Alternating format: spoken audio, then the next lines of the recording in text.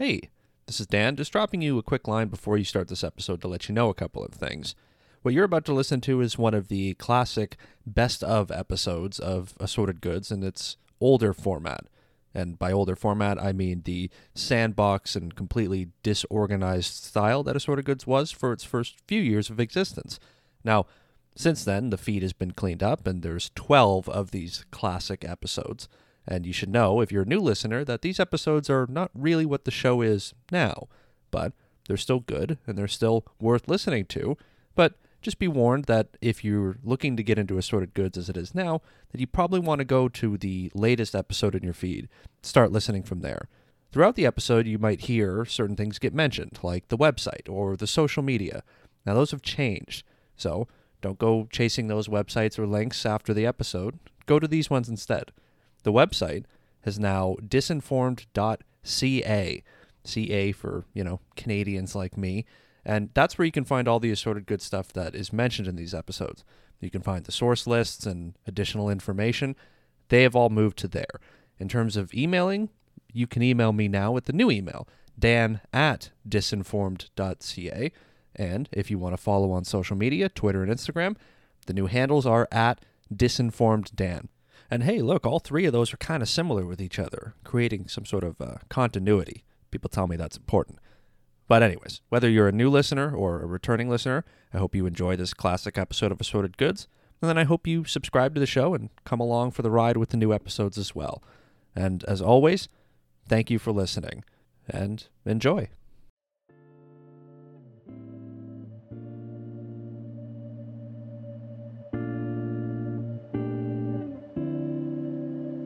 The brain, a pulpy mass of cells and fibers, is the center of the network of fibers that make up man's nervous system. One of the topics that I always seem to be drawn back to is the human brain. So often I'll think of an idea for an episode, start digging into it, and then suddenly I'm writing an episode that's mostly about what's going on between our ears. But for all the brain talk I've gotten into in the past here on Assorted Goods, there's still so much about these complicated, weird-looking, mushy human computers that I don't know, because in reality, there's still a lot that even the experts have yet to learn. But the brain fascinates the hell out of me, and I love having the chance to learn more about it, and hear new ideas of how to think about, how we think. So when I had the chance to talk to someone who knows a ton about the brain, I was of course absolutely thrilled. That's right, this episode I have a guest. Seriously, I do. Here, look. I'm Nicole Tatro, a neuroscientist, author, meditation teacher, and I love talking about the brain. Yep, Dr. Nicole Tatro dropped by the podcast. She loves talking about the brain, and I love hearing about it, so it's a pretty good fit. We had a fantastic discussion about getting back to normal after COVID, the minds of gifted individuals, and our misconceptions about a group of people who make up about 1/5 of the population. We also talked about anxiety, imposter syndrome, oh boy, meditation, and so much more.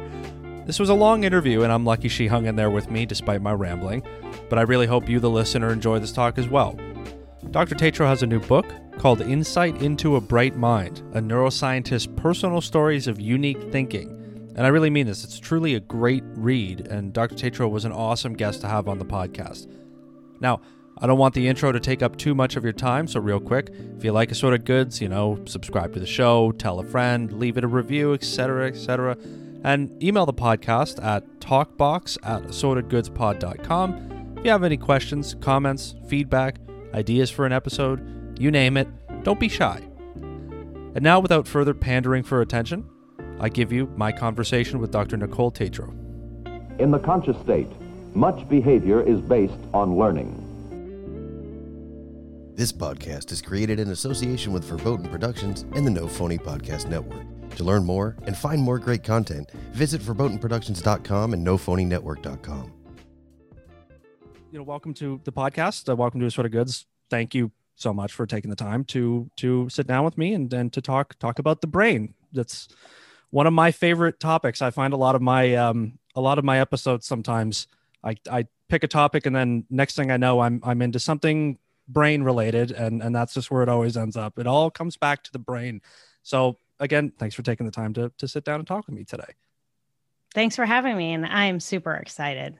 First of all, How are things going for you? How are you sort of navigating the current state of affairs, now that things are reopening and the world's sort of, dare I say the word normal? How are you sort of managing at the moment? Yeah, that's a great question. I think I'm in flux with a lot of the different transitions we're in. California had a lot of challenges throughout the pandemic. Now we have a nice surplus of the vaccination. A lot of us are vaccinated here. So getting back to normal quote unquote activities has been enjoyable. To see family, and at the same time, a bit overwhelming between still doing a lot on Zoom and different things like that. So it's sort of navigating definitely a new territory.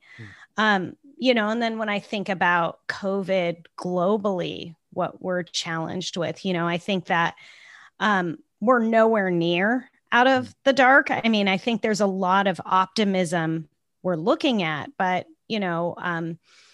countries like Brazil and India really are having quite high COVID numbers. And so, I think there's a global responsibility that we need to make sure these other countries get the vaccination and the services they need. Yeah, it's very strange to remember sort of that few weeks in March last year where almost the whole world all went into we all took the plunge sort of together as it all happened. And then, now that it's the other end of it, some of the world is like, I watch, sports events in the States, and they go, well, we got 16,000 people in the stadium. And I still think, how is that possible? And then, it is very uneven the way we're stepping back out of it into normalcy, so to speak, that, exactly that. There's still nations struggling and probably still have a very long road ahead. And then other parts of the world are like, well, we're concerts and, and restaurants and sports events and everything's back to normal here. I agree with you say that's very, it's difficult to navigate that, and to sort of feel normal when there's still so much that isn't out there like that. It's definitely a unique situation we've all been through this past year. It's going to be the cause for a lot of documentaries and podcasts, I'm sure, someday. Yeah, and as it is currently on a lot of podcasts. And the other thing I want to say too is that for people who are able to go to games and concerts and things like that, do it. Yeah. You've been sequestered. The performers, the athletes need you. So it's a way of sharing and celebrating. So as well as having awareness that other areas need great support, and I think that to feel good about coming out of, I kind of call it like an unfreeze, right? Right. To feel good about it. Now, I guess I'm just sort of chasing the thread in my head here a little bit. As a neuroscientist, is there something to be said about this sort of reacclimation period? Like, to spend a year, like you said, everything's on Zoom and working from home and locking down and never going anywhere. Is there something to be said about sort of the social readaptation to getting used to being around each other? Oh, you're totally right. And I don't think you need to have a PhD to know that. I think instinctively you get that.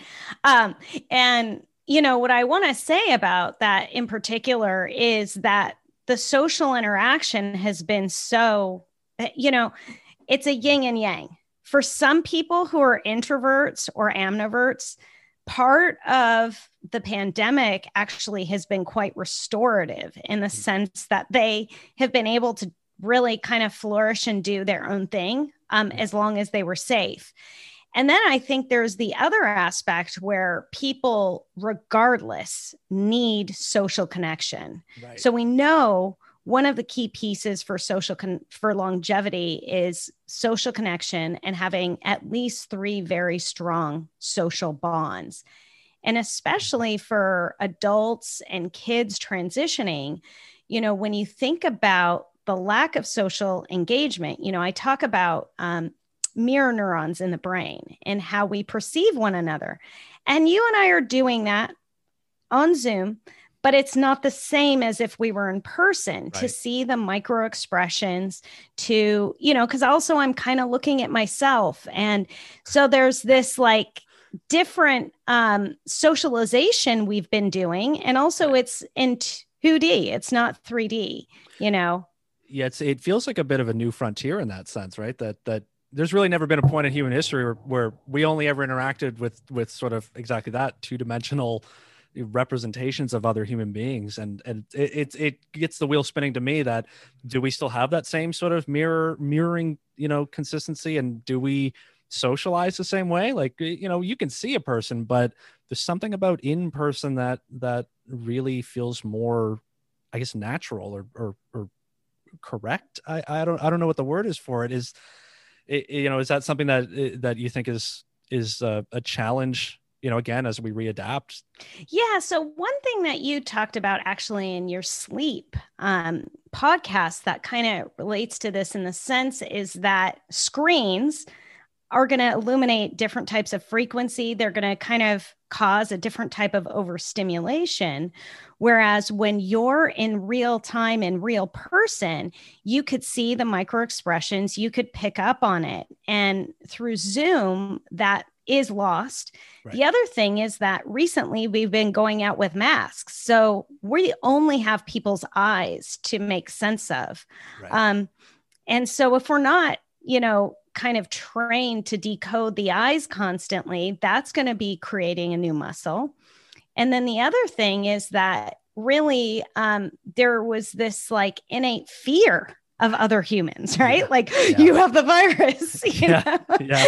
So it was kind of many layering where people kind of went into this social recluseness.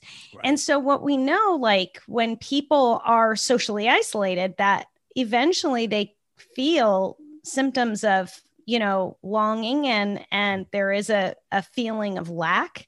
And there's also the challenge where they have loneliness, and so loneliness can feed into other types of symptoms. Right. And so it's really important that as soon as you're vaccinated and it's safe, to get out there and rekindle those interactions. Yeah. And, you also talked a bit about neuroplasticity in that episode. And that's the amazing thing about the human brain is that we already have the pathways in our brain designed for mirroring one another. Right. So even though that muscle has been not as used this last year, it doesn't take too long for a simple interaction to activate those neurons and that mirroring again. Right.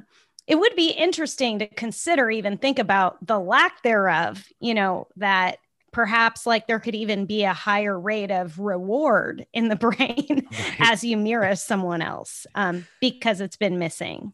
And you were saying about introverts adapting so well to the situation, and I'm a pretty much textbook introvert. I can spend a few days not interacting with anybody and feel fine. And yet I found with COVID, right before it started was when I started to sort of force myself and do a better job of getting out into the world a little bit.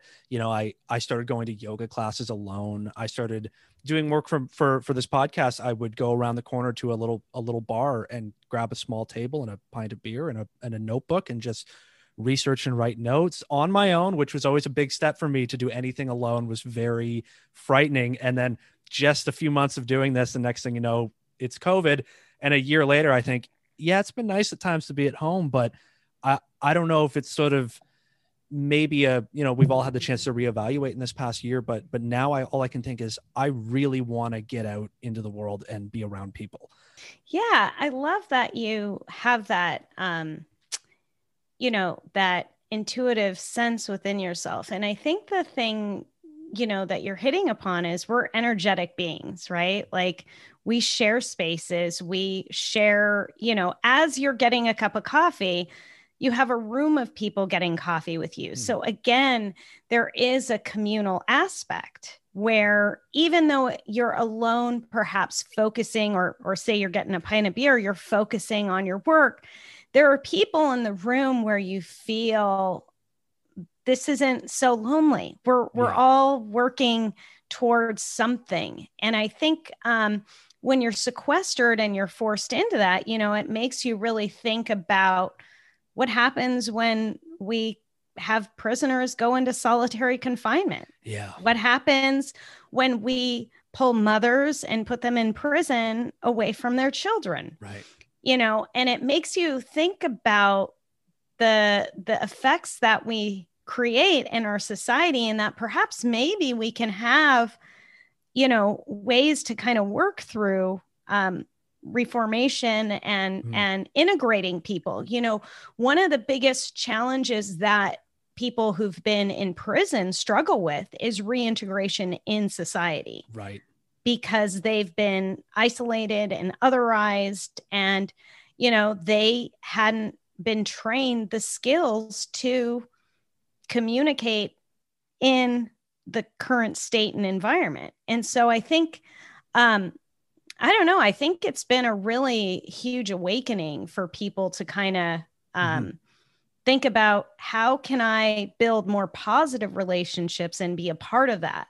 And I think it'll be interesting, as like you said, there's still a lot more to work through to get back to anything normal, and a lot of countries are still going through this crisis in their own, and fighting through it in their own way, and we need to support them. But also to think a little bit, people maybe in your field in neuroscience or in psychology and stuff, to once we sort of get I don't know what the better word is to use, but the autopsy on this past year of what has it actually done to people socially? What, is there an increase in anxiety conditions or social disorders, or, as much as the brain has that neuroplasticity and can change that way, what are there going to be the long-term effects, or like the hangover of this whole experience?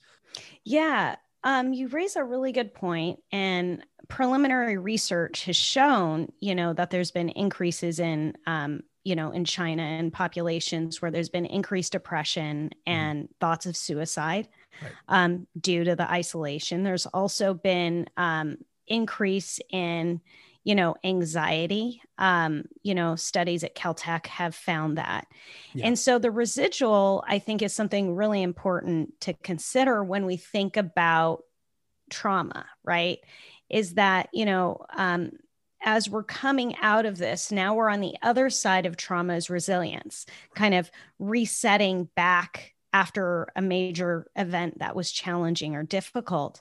But regardless, people have been in patterns of fear and anxiety that lead to greater rates of depression and anxiety. Right. And so I do think that, what I highlight a lot is it's definitely neuro-individual. There's a lot of neuro uniqueness that happens, how individuals respond and whether or not they have the inner resources and support. And on top of it, there's also going to be, like you said, perhaps groups and different societies that have a greater effect depending on the ability of resources. Right. And one thing that, as I eventually get to what I was supposed to lead into off the start, but something from your book that has been really poignant, and when you were talking about the masks and all that, and as we readjust, that story that you included in your book about the man in San Francisco who committed suicide, and they found the note, and in his note he said he wouldn't have jumped if anybody along his way had smiled at him. And even I notice now, I if I'm ever, say, walking down a street, I'm not wearing a mask, and I keep my distance around somebody, but even that the simple social cue of to see a person and to just smile at them seems to also maybe be something that might get lost along the way here, that you can't see people's smiles if they are smiling at you. And maybe as we get back into it, to just be generally friendly with strangers seems to maybe be one of the things that's getting a little lost in the sauce as we get back into it. Is that going to lag a little bit as well? That just smiling at a person might take people time to get used to again. I know there's no real answer. I'm just, this is just my scrambled egg brain coming out. No, I love that. And I think it's a beautiful message for your listeners to hear. that you have all the capability to create a smile for someone and to be just a space of lightness. And it was interesting you say that, because I walk in a highly dense neighborhood in Los Angeles, and we've all been doing walks. And a lot of us kind of would start just doing peace signs to each other, like peace, we're in this, man. And then, you know, it was so funny. I was walking, it was about 2 weeks ago when the mask mandate was kind of released. And the CDC said it was okay. And people were walking. And this one woman smiled at me and I smiled back. And she said, I could finally see your face, you know? And so I think that in small communities, or, you know, in the places you're in, you know, to offer that softness. I mean, sometimes we're human and, you know, we're going around in our own head about perhaps something that's we have a story going on, and also offer yourself compassion when you maybe forget to smile. Like it's okay. Get it next time. Right. Yeah. Yeah. Now, of course, that's my very loose segue. Such an expert interviewer I am here to get to the point that I was supposed to right away. The reason that I wanted to have you on the show and that we worked this out was because you've written an excellent book. I swear to my listeners, I'm not just being courteous to the author as a guest. The book you've written is called Insight into a Bright Mind. It's a neuroscientist's personal stories of unique thinking. This book, I have to first say, for myself, I don't have kids. My family is almost young person less. I'm probably the youngest person in my family, and I'm turning 30 in about 6 weeks. So, but this book is a beautiful and wonderful look into the minds of young people of all different varieties, and also, even as someone who doesn't have kids and doesn't really interact with a lot of children in his life, I found it incredibly valuable in terms of thinking about my own life and thinking about people that I've known and experiences that I had growing up. For my listeners, this book dives pretty heavily into, I'm going to try to describe it. I may have you put in a little addendum here at the end of it, but you dive pretty heavily into the aspects of what you've mentioned already: neurodiversity, neuroindividuality, the aspects of a young mind for people who are, and this is a term that I had actually, to be honest, had never heard before I read your book. I had never heard the term 2E or twice exceptional before I read this book. I learned that here. It's a pretty central aspect of what you write about in the book. Can you explain, you know, as though someone just like me who's never heard the term 2E or twice exceptional, what that is, and sort of some of the indicators, and just generally what should we know about that grouping of people? Yeah. So twice exceptional refers to an individual who is gifted and also has a learning difference. So they're known to have exceptionalities. And so a learning difference, you know, can show up is a fact of dysgraphia, where somebody has challenges with writing. They may have challenges with auditory processing, other types of sensory processing as well. And or it could be individuals who are ADHD or on the autism spectrum, where basically, when I did the research, it's about 20% of our population fits into this umbrella.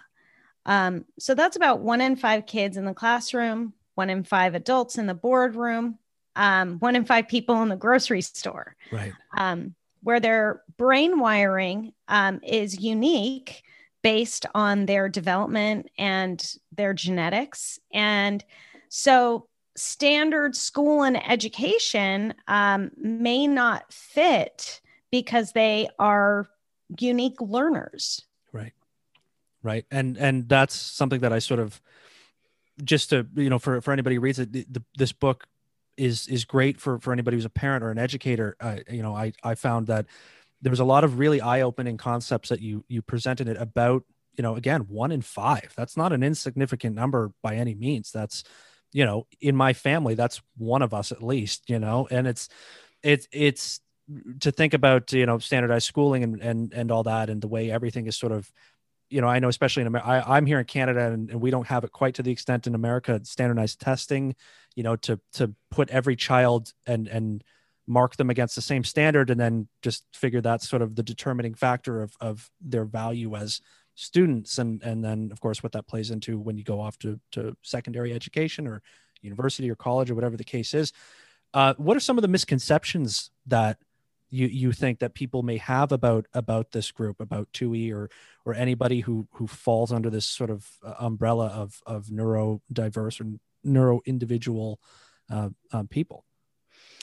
Well, there are a number of misconceptions.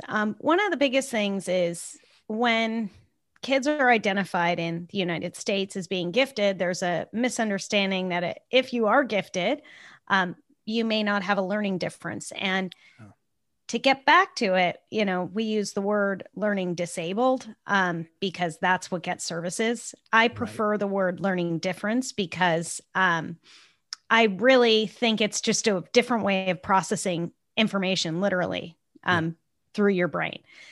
And so a lot of misconceptions happen because these kids aren't going to be your standard kids in the classroom.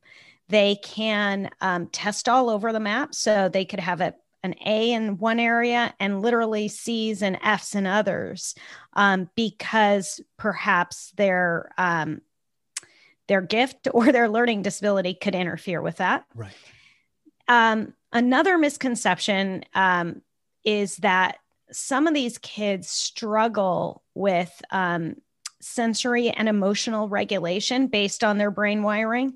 And so these kids and even adults, could have emotional dysregulation, sensory dysregulation, where they can get tagged as kind of having bad behaviors where in fact they are struggling at the source. They're in pain. And so I always talk about defining the origin of where the quote unquote bad behavior is. Right. A lot of these kids could be misclassified and misidentified as lazy and unmotivated, when that could be due to two different things. The fact that we are individual learners, which is what neuroscience studies are showing, but more in particular, that if a child isn't engaged with material, meaning at their proximal zone of learning, that sweet spot for learning, if they're either trying to learn information that's too challenging for them or too difficult, they're not going to be engaged with it. Right. And so often finding the right level of engagement is critical for these types of kids. They can be disruptive if things are boring for them. They could zone out.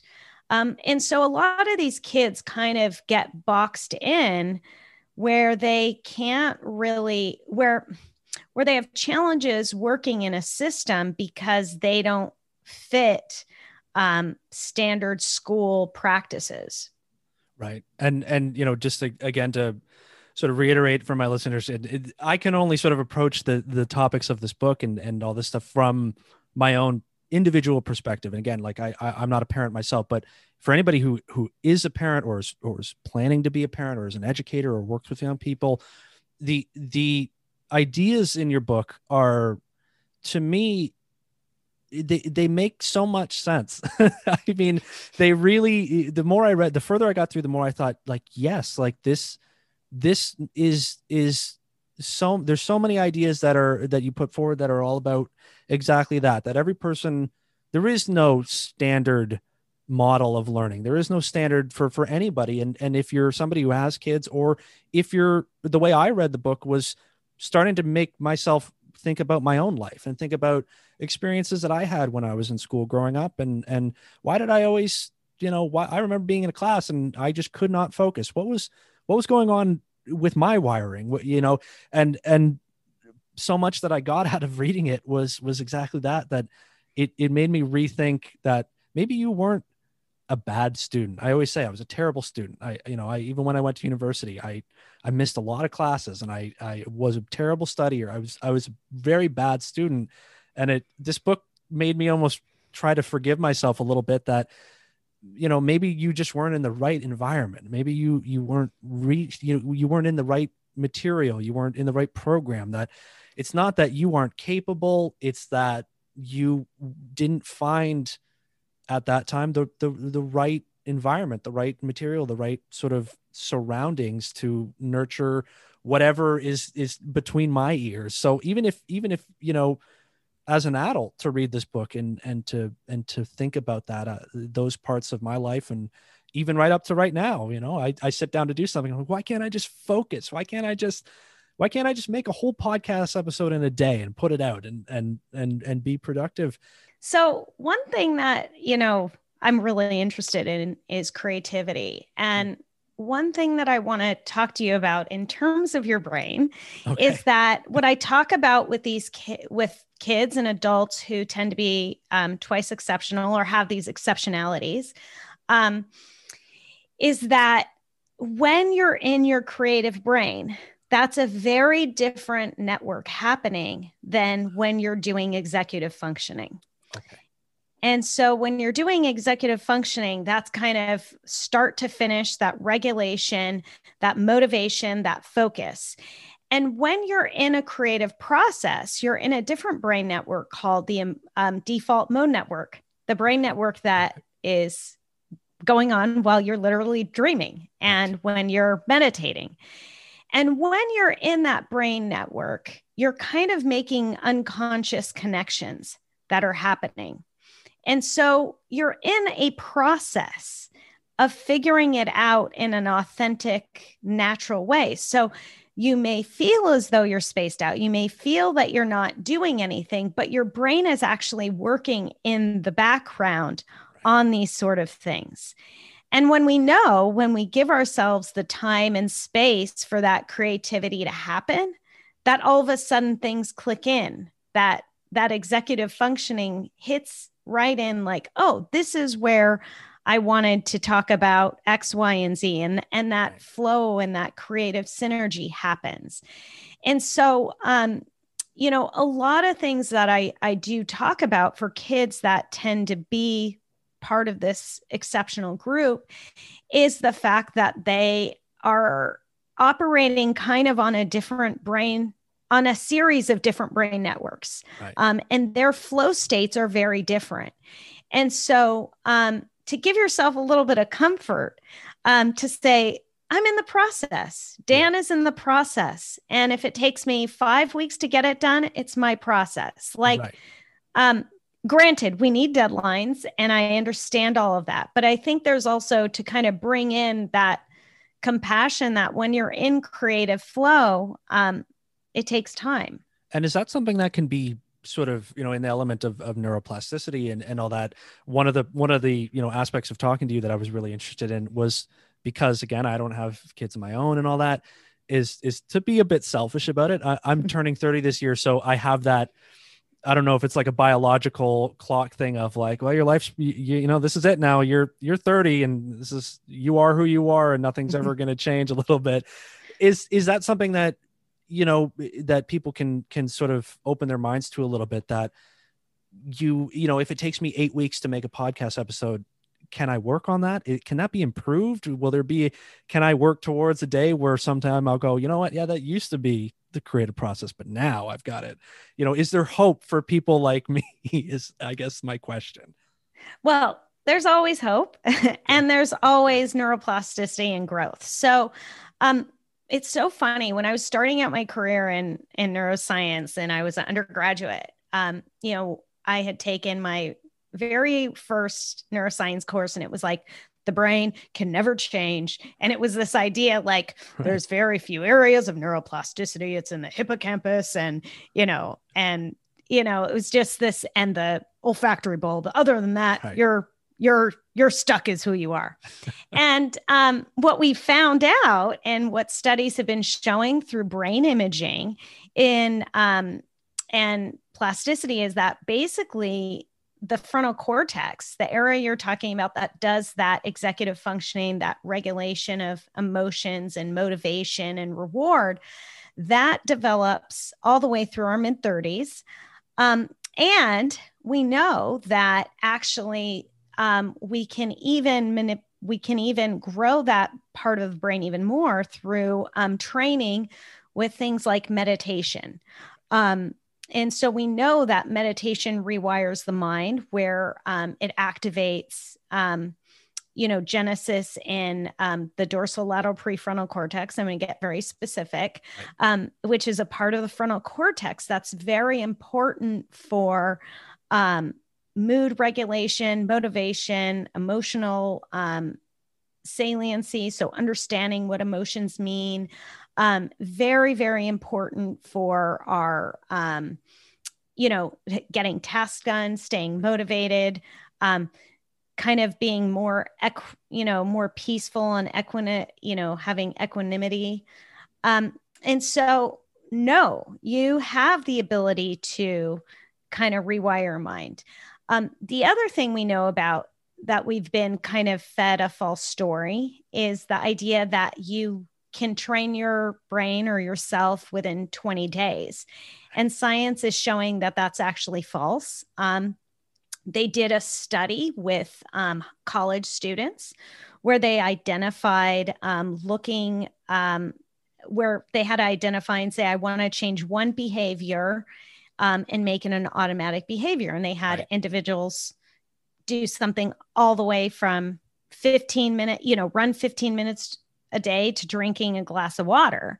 And they found that the average was 66 days. And in that study, they found that depending on how challenging the task is, that you could train yourself as quickly as 18 days all the way to 256 days. Wow. And I think I know people, it's like when New Year's happens and they go, everyone goes, oh, I'm going to go to the gym. And they say, everybody quits by about 2 weeks.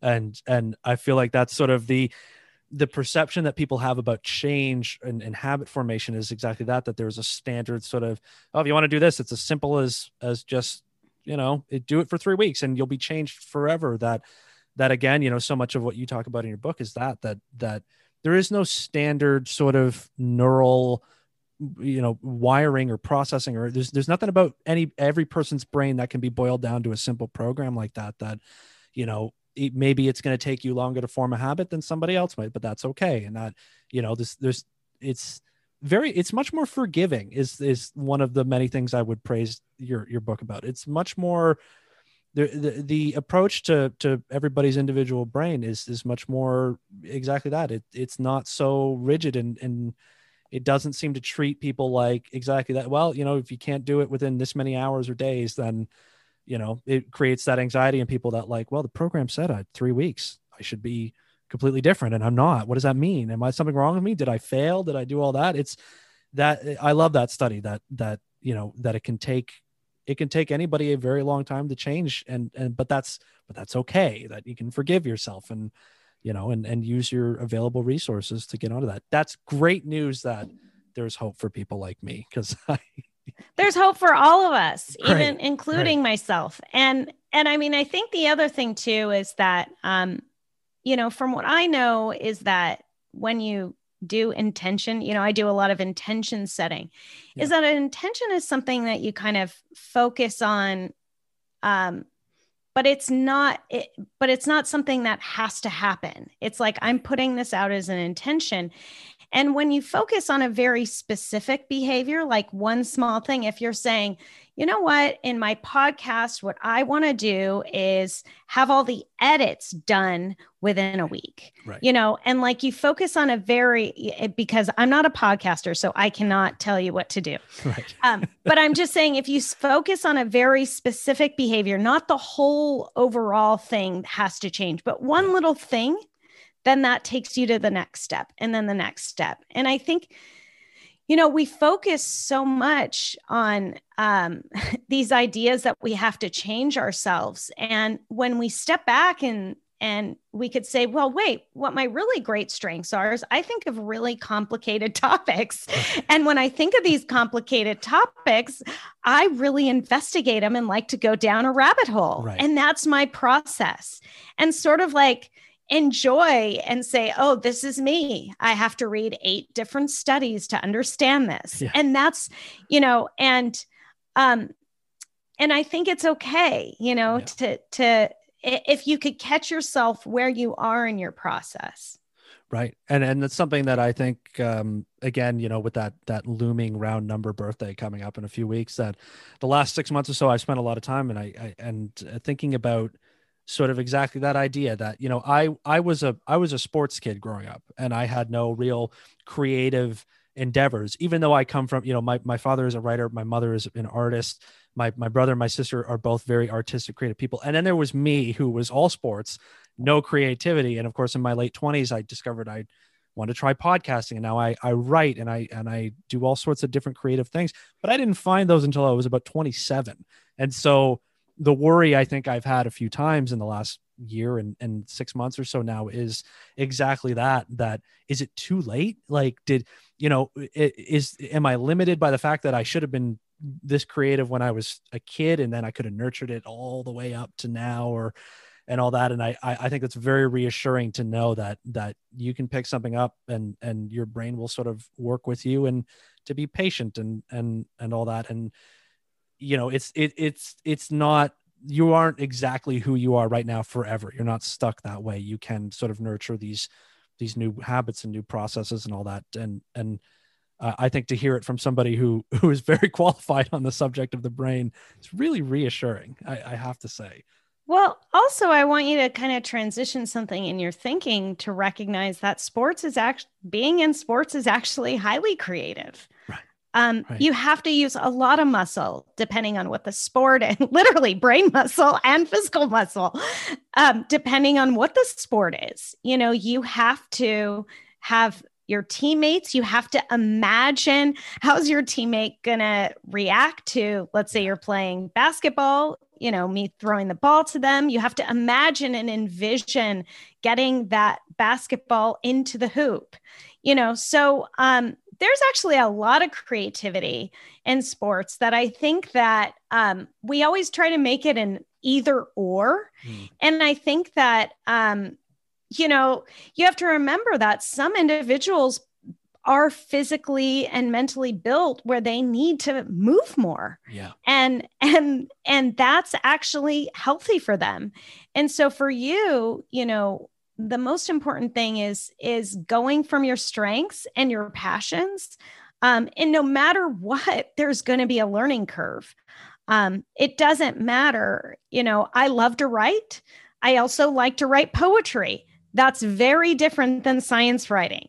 And so it's like it's a different muscle. And so I think it's like to not cut yourself off. That's the biggest thing that I really want that message across in my book, is to not cut yourself off, to recognize the things that are your innate strengths and build from that, and go with where your passions are. Because if you're doing something you're passionate about, you get that reward circuitry, you get that positive neurochemical of dopamine, you get the endorphins, you get that emotional balance and regulation. Right. Your brain's ready to work with you through things you enjoy, really. Yeah.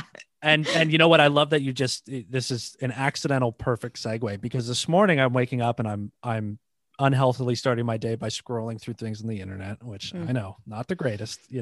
I even did an episode about phone addiction, and boy, have I changed. But I found this great story, and it was a little serendipitous, because it's perfect, because this is a story I found about a woman by the name of Gillian Lynn, and she was a famous, I guess, a Broadway dancer and a choreographer. I'm not as cultured, so I hadn't heard of her before, but there's a story, and I'm not sure if you've heard this before, that when she was 7 years old in the 1930s, which is, long before a lot of diagnoses that we may understand better now, she apparently was an awful student and couldn't sit in class and couldn't focus and was constantly getting out of her chair. And I guess her mother took her to her doctor, And the doctor talked with her and did some assessments and asked her questions, and then said to her, I'm going to leave the room and I'm going to speak to your mother for a moment. And as he leaves the room, he turns on the radio and he leaves and goes to speak to the mother. And when they come back into the room, Jillian is dancing up a storm around the doctor's office. And he stops and looks at the mother and apparently went, "Oh, there's your problem right there. She needs to be in a dance school." And they went, "What? Well, what do you mean?" And 80 years later, she's Dame Gillian Lynn now. She's got a whole illustrious career in the world of dance, all because this doctor in the 30s, long before a lot of understandings of the human brain, looked at her as a child and said, "Well, she just needs a different setting." So, to draw back to that sort of that 2E individuals and that neurodiversity like that, one thing I just wanted to make sure I touched on with you is what are some approaches, if this is 1 in 5 of people, then what are some of the approaches that, whether you're dealing with somebody young or an adult, that you can sort of employ to nurture them? What can the 4 out of 5 of us do to help nurture the environment for 2E individuals? Yeah, that's a beautiful question. And I love the story you shared, because that really hits the nail. My mentor actually wrote I think one of his first essays in his book was about her. Oh, okay. So it's a great circular. And I think that that exactly is to identify where the strengths are and allow the child to lead you to their strengths and nurture those strengths. Because when you build an individual based on their true abilities and their capabilities, everything else seamlessly happens. Whereas when you're that example is in dance, but that could be, for a kid, who loves to draw, say they have challenges where, writing an essay is challenging, but they're a very good artist, have them storyboard it first through drawing. So kind of coming from a very creative way where they can show what's going on inside their mind. Because, in education, we have these boxes of how written production and communication needs to happen. And when we kind of open up Pandora's box of the possibilities of written production and communication and individual neurobiology and physiology, when we see the whole individual, we're better to help guide them through their gifts, rather than, we don't want a child where they're always trying to have to blast through a wall. We want to help them find ways to go around and over and find different pathways so there's not so much resistance. So when you're seeing that resistance rise, ask them, what about this is challenging? What would make it easier? What would be a natural way that you would want to do this? And is it common for whether people are classified as 2E or not, is it common for people who excel in certain areas or children who excel in certain areas to lag behind in others? I have friends who have kids and they'll say, "Oh, he's reading way above his grade level, but he's struggling in math," or something like that. Is that common, in either group for one area to exceed and another to fall behind like that? Yeah. The concept of asynchronous brain development and human development really hits on that. And that's kind of a center feature on that is that we don't develop uniformly, that the brain is developing out of sync, and certain areas are going to be overdeveloped, which are going to be in your strengths areas. And we only have a limited amount of ability to grow with our skull, that things are just going to take a little bit longer to develop, depending on puberty. We know there's a massive brain growth happening between ages 9 through 14. And it still continues to grow. And so I think that, when you're thinking about a child, it would only make sense that they are going to have these asynchronies. And so for you as a parent or an educator or an uncle or an aunt, to really help guide them in their strengths areas, and then bring in supports where they are having challenges. Right. And beyond just sort of that pigeonholing of kids to say, well, you're a great reader, but he struggles in math, and we're going to put them into a category or something like that. I believe you touched on in your book that there's also sometimes that social, that sort of, I don't know what the word I'm looking for here is, but that social aspect of it, of that you take a kid who's doing great in one area, but then you put them on, say, like an IEP plan, and then they feel sort of a social isolation because now they're othered in that sense, that they're, they may be exceptional in certain areas, but because they're struggling in math, now they need to go to some program. And now it feels weird because, well, none of my friends are in this program and all that. And my best friend, when I was talking about doing this interview with him the other day, he said the same thing. He said, I was a kid who was really ahead in a lot of ways, but then in order to pursue those strengths, the education system would have put him in a place where he would have been removed from his friends and been removed from a lot of other important aspects of his life at that time, and so he never pursued it. Is that something that you feel we don't do a good job as, that even when somebody's being, I guess, appreciated for the parts of their development that are above, say, baseline levels, that we don't do a good job of sort of insulating them from these residual sort of social aspects that may be lost by putting them into a separate program or putting them into a different spot? Yeah, no, I think you're saying a lot that is at the challenge and at the heart of education that we struggle with currently. Because the first thing is that when you see a child who could excel in an area, the natural thing is to want to excel them. Yeah. And the first thing that kind of happens with these kids is they get pigeonholed, where one, they're kind of forced into that gift where they may like math, but they may enjoy drawing more. Right. And, they're being told, oh, you need to be a mathematician or an architect or something like that. And, they actually, want to do computer programming and design or something like that. And so we can sometimes pigeonhole a child based on their gift and kind of overpopulate them with activities to build that strength. And we may not ask them, is this what you want to do? The second thing that, that I talk about is deficit learning, that sometimes we are so focused on telling the child all the things that need to be fixed about them that we miss their natural strengths, and they're taken for granted. And they kind of grow up feeling that they're never enough. And then you have like the third category that you're addressing, that sometimes these excess programs can cause social isolation because they're in pull-out programs and they're not with their natural classmates. And so then they're missing that social emotional connection that is such an integral part of developing children, right, and adults.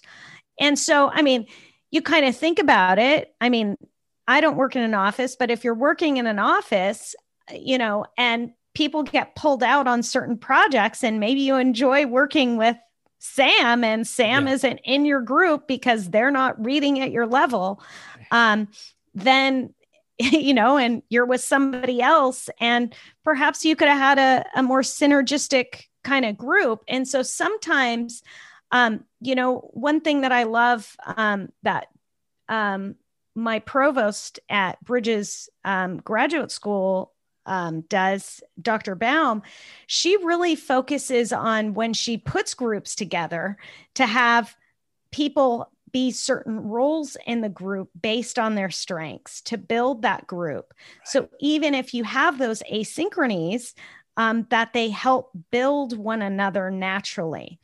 And at the same time, also to come out of your comfort zone. So, you don't want to teach a child to have aversion for an area that they're challenged with. You want them to investigate and inquire and not totally shun off from it, because that could be, maladaptive for their development, where they could learn things are hard. I don't ever want to do it. And sometimes in jobs, we have to do things that are hard, that don't come easy to us. We sometimes have to do things that are boring. And so the other piece is giving the child the why.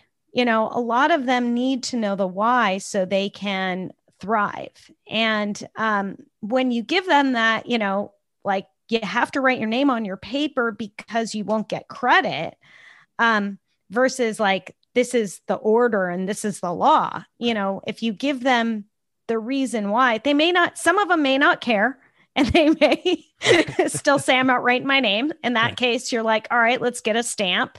You know, you got to think of these workarounds, right? So yeah, I think we do struggle with that quite a bit. All right, we're going to take a break here. I know we really got into it, and Dr. Tétrault has so much more wisdom to share. We're going to hear some quick messages from some friends in the podcast community. But in the second half of the episode, imposter syndrome, anxiety, our inability to accept praise, and our tendencies to focus on the negative, also meditation and some solutions to start to create better habits.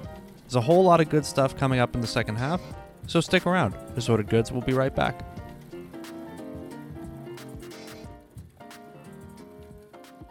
Hi, my name is Sean Landry, hopeful executive director of the Ledge Theater. What's the Ledge Theater? Well, the Ledge Theater is a operated and owned African-American hopeful theater in Los Angeles, California. A full theater filled with music and dance and laughter. Our goal with the Ledge is to have some of the best teachers and instructors of color and from everywhere teach at our theater. So if you're interested in making this dream come true for African Americans and people of color and the LGBTQI community to have a space where all of us can perform and play, go to our website at www.theledgetheater.com and hit us up on our Kickstarter.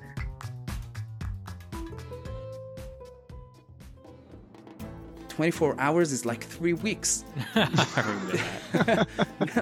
Wookiees, lasers, Death Star. So slugs up your butt is bad. Is that what we've gleaned from this? Hi, we're the Culture Quest podcast. We're on a quest to become more cultured people by discussing a movie, a music album, a book, or anything else really each episode. Check us out, culturequestpodcast.com. Do you read books? Do you live by small bodies of water surrounded by trees and other wildlife? Is that geese shit? If the answer to any of these questions is yes, you have found a home here at the Brook Reading Podcast. Each week, I read a book while nestled in my small New Jersey apartment and gaze out the window at a brook. Then I jump online, talk about it, ask for your opinions, and bitch about something for approximately 5 minutes. If you would like to join this madness, check out the Brook Reading Podcast on iTunes, Stitcher, Google Play, Spotify, or on the Radio Public app. Let's step into some animal feces together. And now, continuing on with my conversation with Dr. Nicole Tétrault. Now, the one thing that I absolutely have to ask you about, because you talked about it in your book, and because you talked about it on Jeff's podcast For the Trees, which I am wearing a shirt of his, is as an homage, because he's the reason why we're even doing this interview. But the concept of the imposter. Cool t-shirt, by the way. Good merch. Thank you. I know, right? Jeff's got the best merch over there. Great shirt. It is a great shirt, by the way. I love it. It's wonderful. But the idea of the imposter syndrome, which the people, us here in our podcasting world, we all claim to have it, and we all claim to deal with it all the time. And I tend to believe that we're all telling the truth about it. So diving into the imposter syndrome, the first thing I have to ask is it seems like it's too simplistic a term for something that has to be more complicated than just a simple label like that.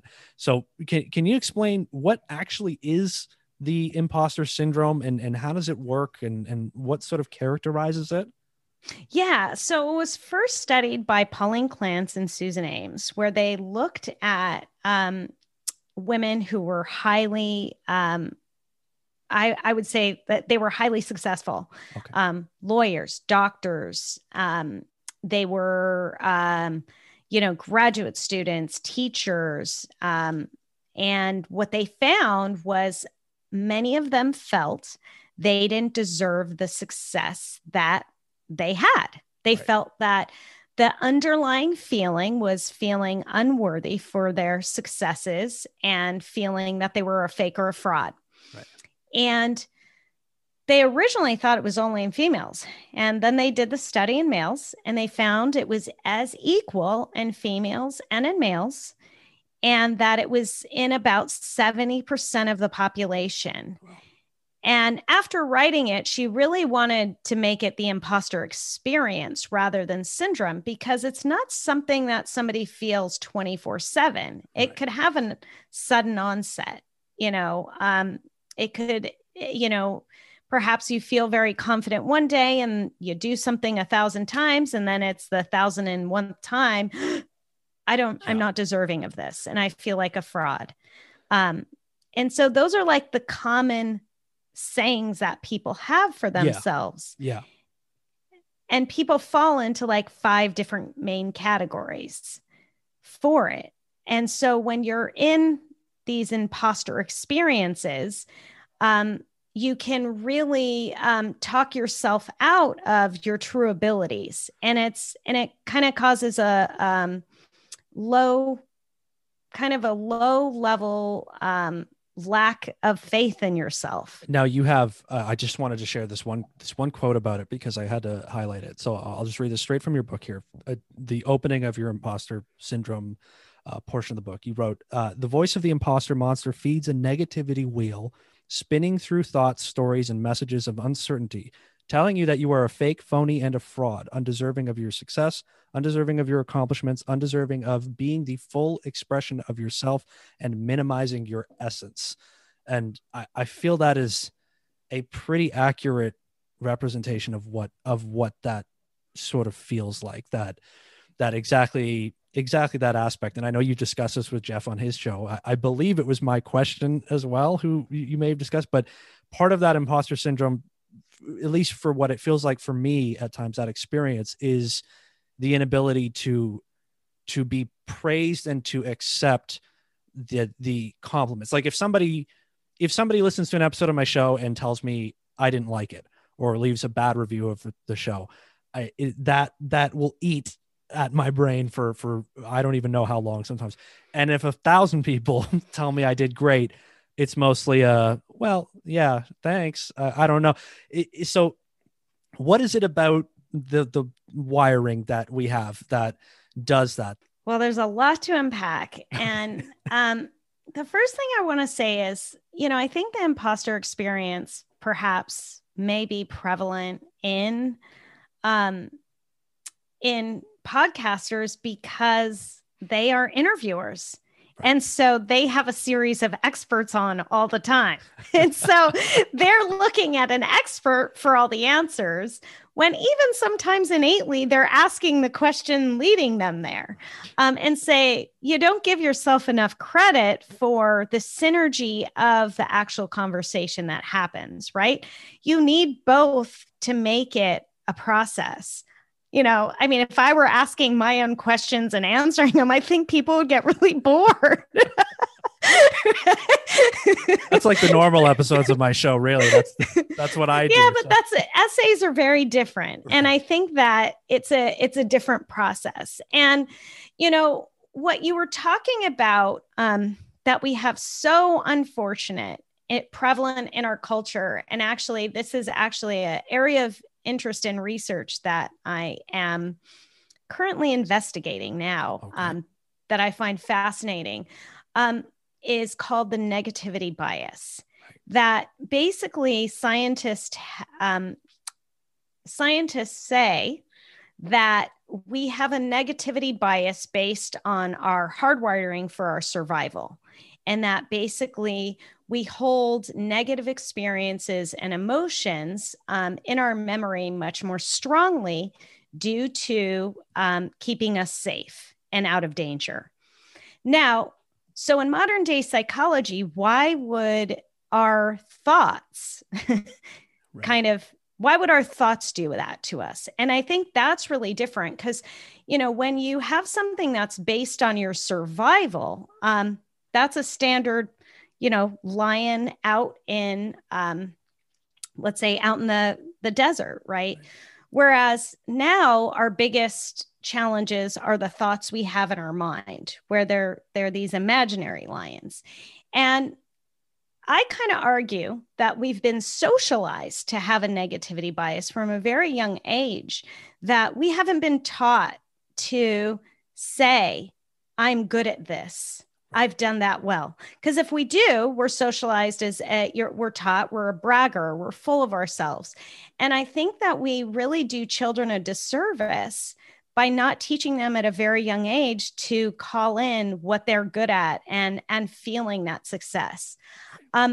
We also know that the work from Rick Hansen, a meditation teacher, that he talks about taking in the good. So an exercise for you to practice is that the next time somebody says, you did a great podcast, I really enjoyed it, you helped me, to take a pause, connect where it feels right in your body. Maybe it's your shoulder, maybe it's your hand, maybe it's your heart, and say, thank you.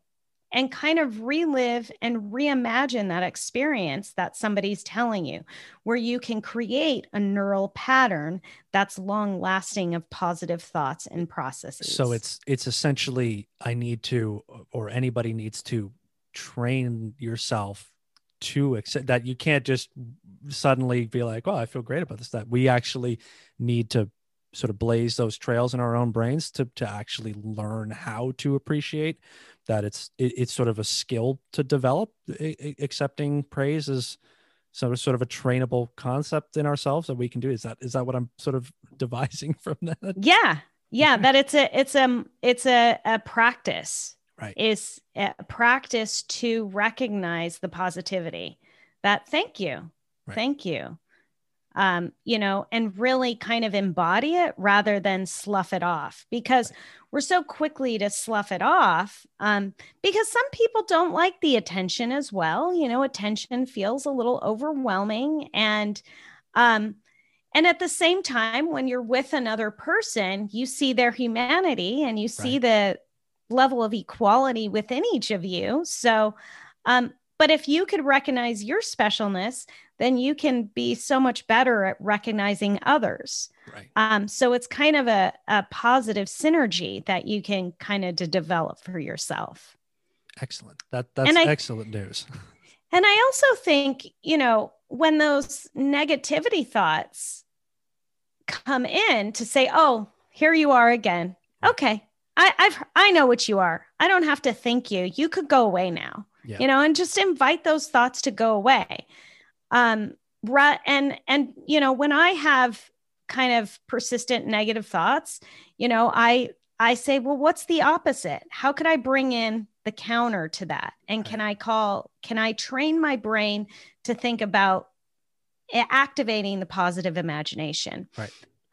And the reason why that works is that when we imagine something versus when we actually experience it, our brain doesn't know the difference. Right. And so if we imagine the positive experience, then we're kind of juicing our brain, right, for that. Yeah. Where vice versa, if we're imagining the negative, then we're going to be, kind of depleting our brain. Is this sort of a learned thing, really? We've learned maybe much more easily to focus on that negativity, sort of a remnant of the evolution of our sort of threat assessment, but we haven't learned yet to accept praise. Is that, is it a learned behavior that we can fix? I think is to give sort of hope to myself or listeners or anybody. I think it's a learned behavior that we can't. I think that there are actual threats, right? Like we just got out of a pandemic. Yes. So there were definite things that you don't want to be like, everything's fine and not wearing a mask, right? Yes. And so for sure on those sort of things, the awareness is critical. And I think it's really honing in on where is the awareness of these negative feeling coming from? Right. And when you can identify that, oh, this is just a thought that I have in my head. It's not a truth. I am a good podcaster. I made people laugh and really, the other thing that we forget to do about training ourselves is I had a great mentor, Sam Christensen, who I talk about a lot in the book. And he taught us anytime someone gives you a compliment, cut it out and put it up and really look at it, you know?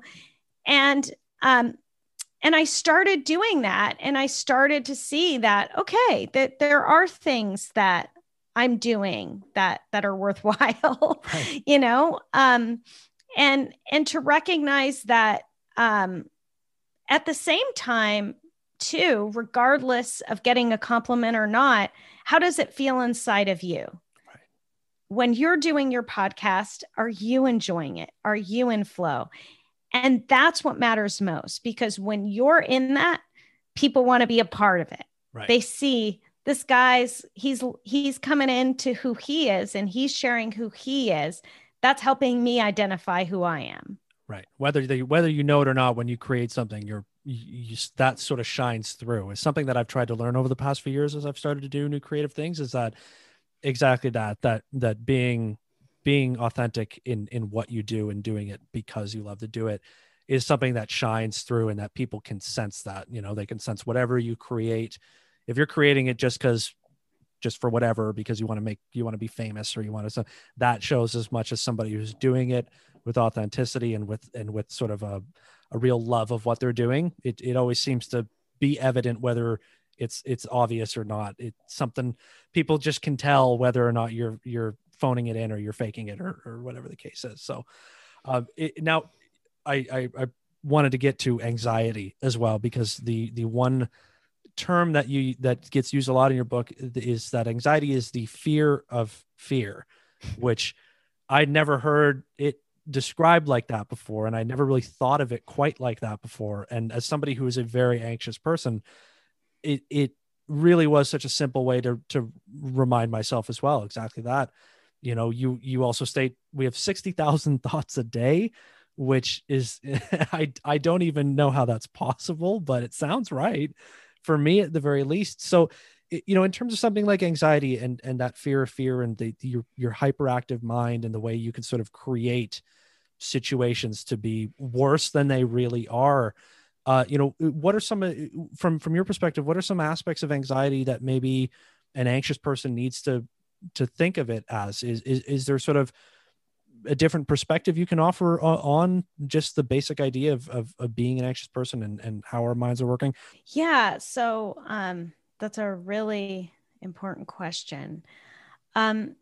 Well, anxiety is, you know, I mean, when you think about people being primed for anxiety, you know, we know that just as different parts of our brains develop, we develop circuitry in relation to processing our emotions.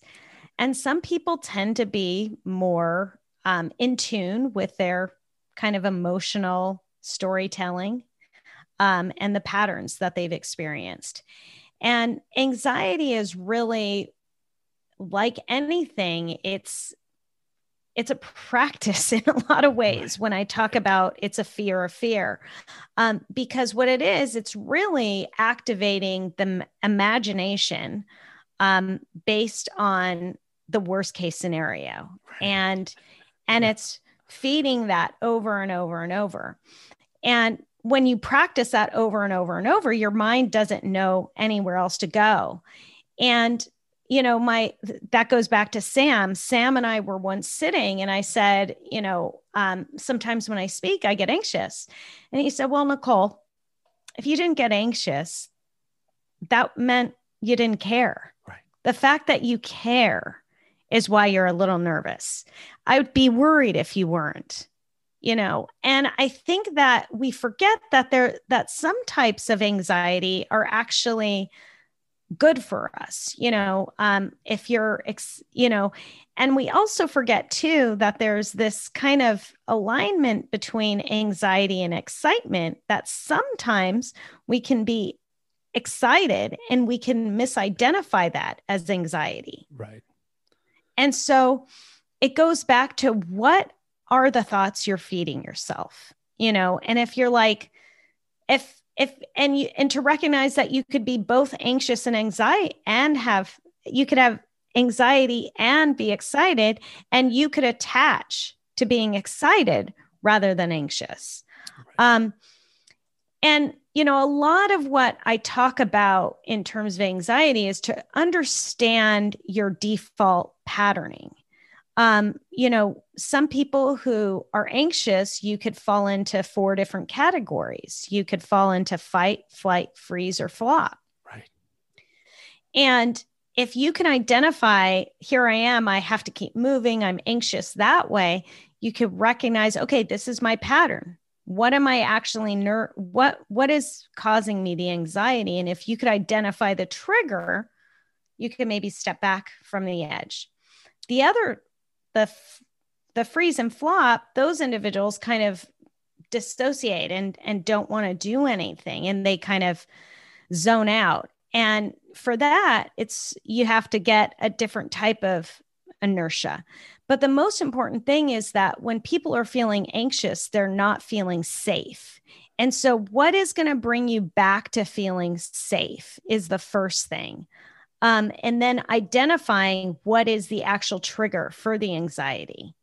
And then a series of different techniques like meditation, therapeutic writing, talk therapy, are a number of ways that can help individuals kind of move through that. Right. That what you just said there about sort of reevaluating the feeling is something that I actually, and I believe I got it from reading your book, but the past couple of weeks I had something like that as well, where there was sort of an anxious situation, and I tried to think of it that way, that if that feeling, that butterflies in your stomach, or the that little jump in your chest, or whatever you're feeling, I always immediately draw it to negative, something negative. This is an anxiety inducing situation, and I'm on the uncomfortable feeling can only be because of a negative emotion, right? Or a negative situation. And then I thought, but that's the same feeling I might feel on a roller coaster, where, I might be terrified, but that feeling is the exact same as being thrilled, or being, being able to experience something that you never felt before. There is, I like what you said about that there's sort of the two sides of it, that anxiety is also an excitement, that you may be anxious, but that's also a natural feeling of experiencing something new. And that one of the techniques I think I'm trying to learn, and I've learned it from your writing and all that, is exactly that if I'm feeling anxious about something, it's also an opportunity to feel a little bit excited, because that nervous feeling is also the thrill of something new, and that there's a new sort of perspective. I feel like to get around that, being an anxious person, sometimes you can think anything that feels uncomfortable is anxiety, right? That, I just started, I go to a new job, and the job is tough and I'm nervous, but is it just because this is a bad situation, or is it just because this is a new experience, and that this is what a new experience feels like? And to I guess sort of identify it as something that it's going to feel the same, but just to look at it as, this isn't a negative thing. This is the feeling of excitement, of anticipation, of something positive is an aspect of I guess dealing with it that I have tried to come around to a little bit, if that makes sense. Well, that's good. I'm happy to hear that. And the other thing that I want to say about that too is that anxiety, we fall on old patterns. So sometimes we put anxiety where it doesn't belong, right? Because it's just a behavior that we've repeated in a story we repeated. And when you kind of come at it from a new angle, that this is a new moment, I'm in this process, and exactly what you're saying, like a new job is going to be exciting and have some aspects of nervousness to it. And at the same time, you're also coming out of a pandemic and you're learning new socialization. Right. And so kind of looking at the waves. And I think that the important thing with an emotion that you're experiencing is to really allow it to be a wave, and to recognize it has a beginning, middle, and end, and it's never going to last. And that you could call in joy just as quickly as you can call in anxiety, just as quickly as you could call in gratitude. And I think that's something that when we recognize, and at the same time, I don't want to minimize, some emotions do tell us things about things that need to change. Right. If you're in your seat and you're physically uncomfortable and you're in pain and it hurts, that's a signal to your body, your physiology. I need to get up and adjust my chair. Right. I need to stretch my back. And so I think the thing is that we've put emotions in categories of good and bad, and they're actually information to help us navigate through the world. Right. That's, I was just thinking about it here, thinking about sort of that scenario that like, I never liked roller coasters growing up. And then in my mid-20s, I went to a theme park and I got on the biggest one. And it was, I remember the feeling of the anxiety going up and then the anticipation and then the drop and the whole experience. And I came out of it and I thought, I never want to do that again, ever. No, not for me. No, don't want to feel that. And then as the years have gone by, I thought, I bet everyone around me had that same feeling, except for them, it was, this is awesome. And I can only feel something this exhilarating here. And to sort of identify that I feel almost in danger, right? That the heart jump and all that stuff and going that fast makes me feel like I'm in danger and I don't want to be in this scenario. But to identify it as also, but you are safe. We're all safe in this setting. And what you're feeling is actually an exhilaration and not a danger. To identify those thought patterns is something that I think as I'm getting older is an aspect of my life I'm trying to change a little bit. Is that something that we can really do is sort of harness the feelings we already have and recategorize them within ourselves? Absolutely. You could recategorize, tell yourself a new story. You could change your dialogue, your inner dialogue, I think is really powerful. And I think there's also a piece that we know scientifically of offering yourself compassion and to also place it and say, well, okay, I just went on a roller coaster and it's pretty normal if my heart is about to explode because that's not normal, like to experience that. And that's okay. And it's also okay to say that's not for me. Right. Just because you're trying to reframe things, it doesn't mean that you have to do everything. Right. You could say little steps, like you're saying, the thing is, will the enjoyment of the yoga class outlast my ideas of not wanting to do yoga in front of other people? Right. And the truth of the matter is no one's looking at you. So if you could recognize and say, yeah, no one really is looking at me. And, if you don't want the teacher to touch you, you say, don't touch me, people could have all various ways of feeling about it. And go ahead. No, absolutely.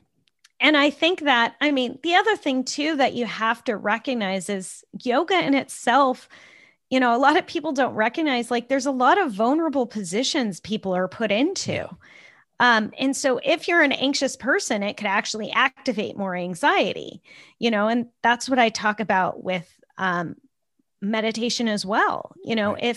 If you're telling somebody to breathe and like the breath in itself is not an anchor and is not an access point, you could be re-traumatizing somebody. Right.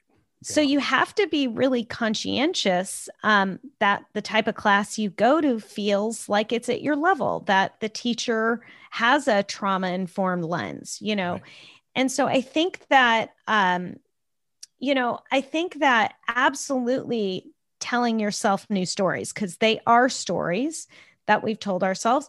And I think there's also that compassion, like, I like to do things alone too. And I'm okay with that. Like it's good to absolutely build a new muscle and try new things. And it's okay too, to say, this isn't for me, or this is for me.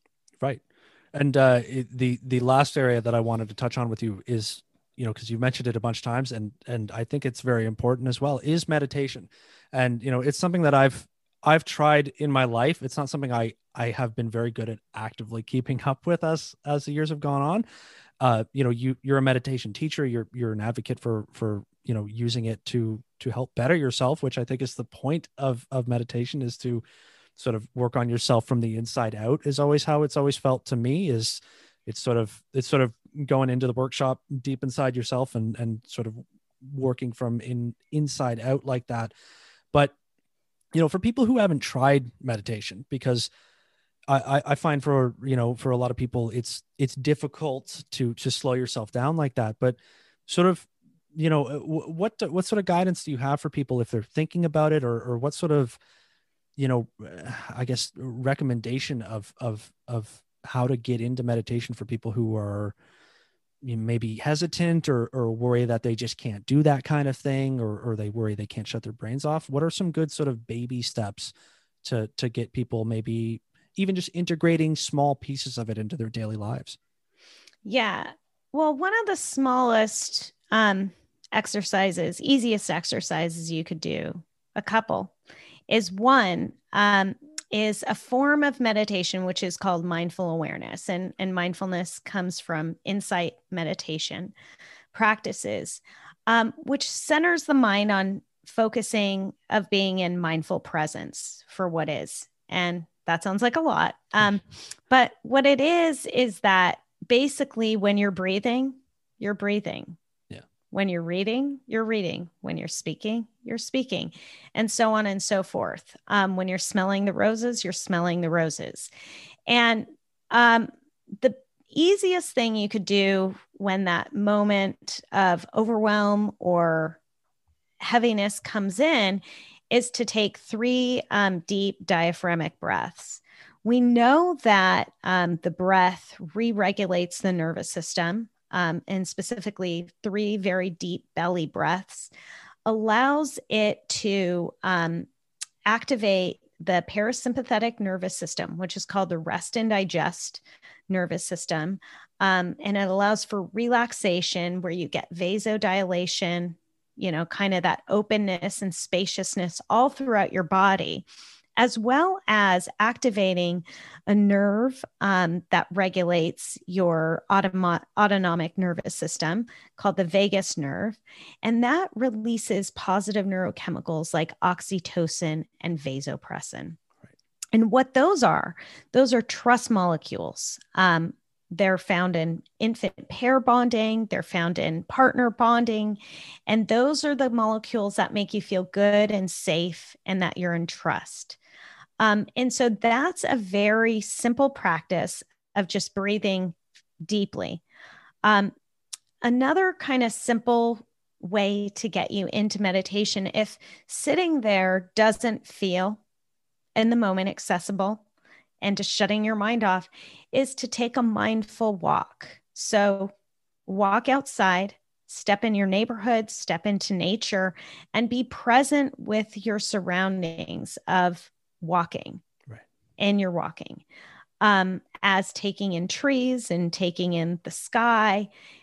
We know that when we naturally connect to nature, that calms our nervous system and again opens up that spaciousness. And then finally, one practice, it's a bit more of an advanced practice, but it's at the cornerstone of heartful awareness, is to develop a compassion practice centered on, may I bring compassion to myself? May I bring compassion to you? May I have compassion for this report that's due tomorrow? Whatever it is where can you find the softening in your daily life where there doesn't feel so resistant? And to bring that in. And so those are, kind of very simple, kind of distilled down pieces of it. And for individuals who are like, okay, I'll take the attempt to sit down and meditate. When I started to meditate, I came at it, and I'll just tell you a personal story. It was after I finished graduate school and I finished my PhD. And I had my dream job to go to Chicago and work in a postdoc and work in Parkinson's human brain tissue. Concurrently, my mother passed away that year, 3 months after I finished, of Parkinson's disease, the reason why I went into being a scientist. Right. And I really hit a very, very deep existential crisis where my whole life was built on the hope of science. And I transitioned and I decided that I really wanted to communicate science to people who needed it the most rather than doing primary research. Right. But in that deep kind of reimagining of myself with the loss of my mother, I found meditation. Yeah. And in the very big stages, early stages, I didn't sit all the time. I lied down. Right. Because that's what my body needed. My body needed rest. And so we have these very rigid ideas of what it is to meditate. And in that beginning, I would lie down and do a meditation, and maybe my mind was gone 80% of the time, but 20% of the time it was there. Right. And that's what meditation is about. It's bringing yourself back to the present moment, and to get you out of the thinking mind. And so, it's a process, and I still meditate, and there's some days where I sit and, it's a very conducive sit. Other times, it feels like I didn't meditate at all. And it's a process, and it's a muscle, and there's layers within meditation. You think you have finished something and it comes back up for you to relearn. Right. And so, for me, meditation really brought in that safety. And at the same time, Dan, I have my own level of fears and anxiety, and it has helped me substantially soften and reduce the inner voices and the inner fears, and so it's probably one of the best ways that I know how to regulate my nervous system.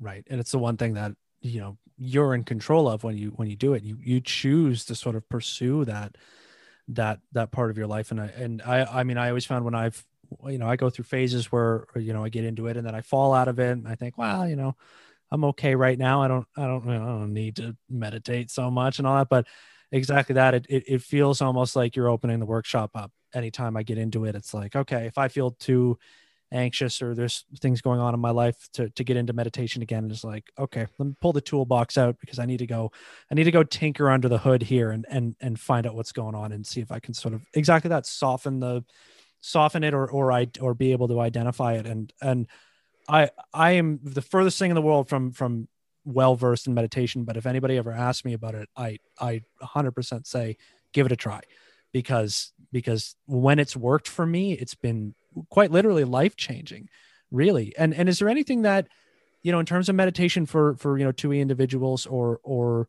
anybody who's very uniquely neurodiverse like that, is there an aspect of meditation that can factor in for them that's more beneficial for them, or any sort of way that sort of works in? Yeah. I mean, I think for anybody, because anxiety I talk about as being part of 2E as well, in the sense that it's the way your brain is primed. And often if you're twice exceptional, being outside of the box has you feel that otherness. And one thing that meditation does do is it rewires the mind, where it reduces biases of others. And it also kind of brings in the concept of oneness, where people don't feel so alone. Right. And so, I think part of being 1 in 5, you sometimes don't feel like you're fully integrated with everybody. So it kind of brings in that positive aspects of being part of something bigger than yourself. Right. Right. I think everybody, whatever category you may find yourself in, feels something of that regard sooner or later, which, it's an absolutely, it's a great practice. I think everybody should at least try it. So, hey, anybody who's listening, you didn't hear from me. I'm just me. There's the expert advocates for meditation, and Dr. Tetreault, you know more about the brain than anybody who's come near this podcast before. So, is there anything else? Are there any other topics, or is there any sort of imparting wisdom you want to share before we wrap up here, or anything on your mind, or something you want to share with the listeners? No, I mean, I think you don't have to be a brain scientist to know that meditation can be that neurosurgery, that positive surgery for yourself. And it's really accessible to anybody if they're willing. And at the same time, the good news about it is, like, there's nothing about meditation. Like, there's no competition. There's nothing, and it gets you out of that. You can't do meditating wrong or bad. Right. The only thing is it's good for you. I can't stress this enough to my listeners. The book is Insight into a Bright Mind, a neuroscientist's personal stories of unique thinking. My guest here this episode, Dr. Nicole Tetreault. Am I saying it right? Can you give it to me if I'm not saying it right? You're saying it great. Perfect. You're Canadian. It's perfect. French Canadian. You got it. When you get that EAUL thing, you get that in the name here. Us Canadians, we know. We've been in class before. We've seen that before.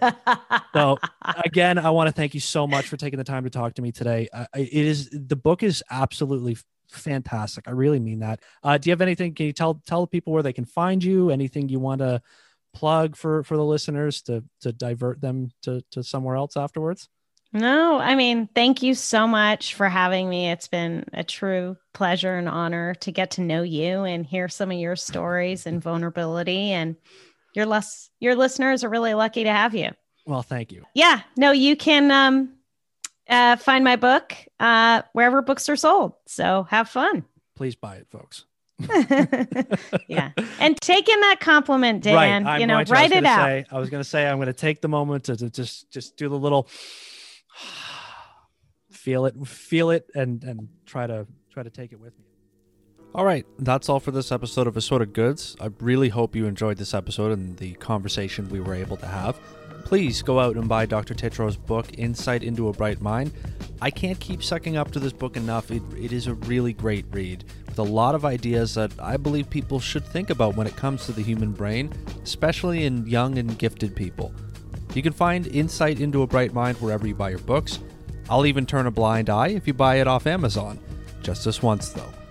I want to thank Dr. Tetreault again one more time, and if you enjoyed this episode or you felt like you got something of value out of it, I hope you'll share it with a friend or even subscribe to Assorted Goods yourself. You can also follow Assorted Goods on Twitter @AssortedGoodsPC, or find the podcast on Instagram if that's your thing, @AssortedGoodsPod. And of course, check out the podcast website, assortedgoodspod.com, where you can hit me up through the contact page or check out past episodes, source lists for the writing of the show, and even a few bits of writing I've done myself out there in the world. Hope you'll find it all useful too. Thanks again for listening and taking the time. Hope you have a good one out there. Take a minute to appreciate something good today, and I'll see you next episode here on Assorted Goods.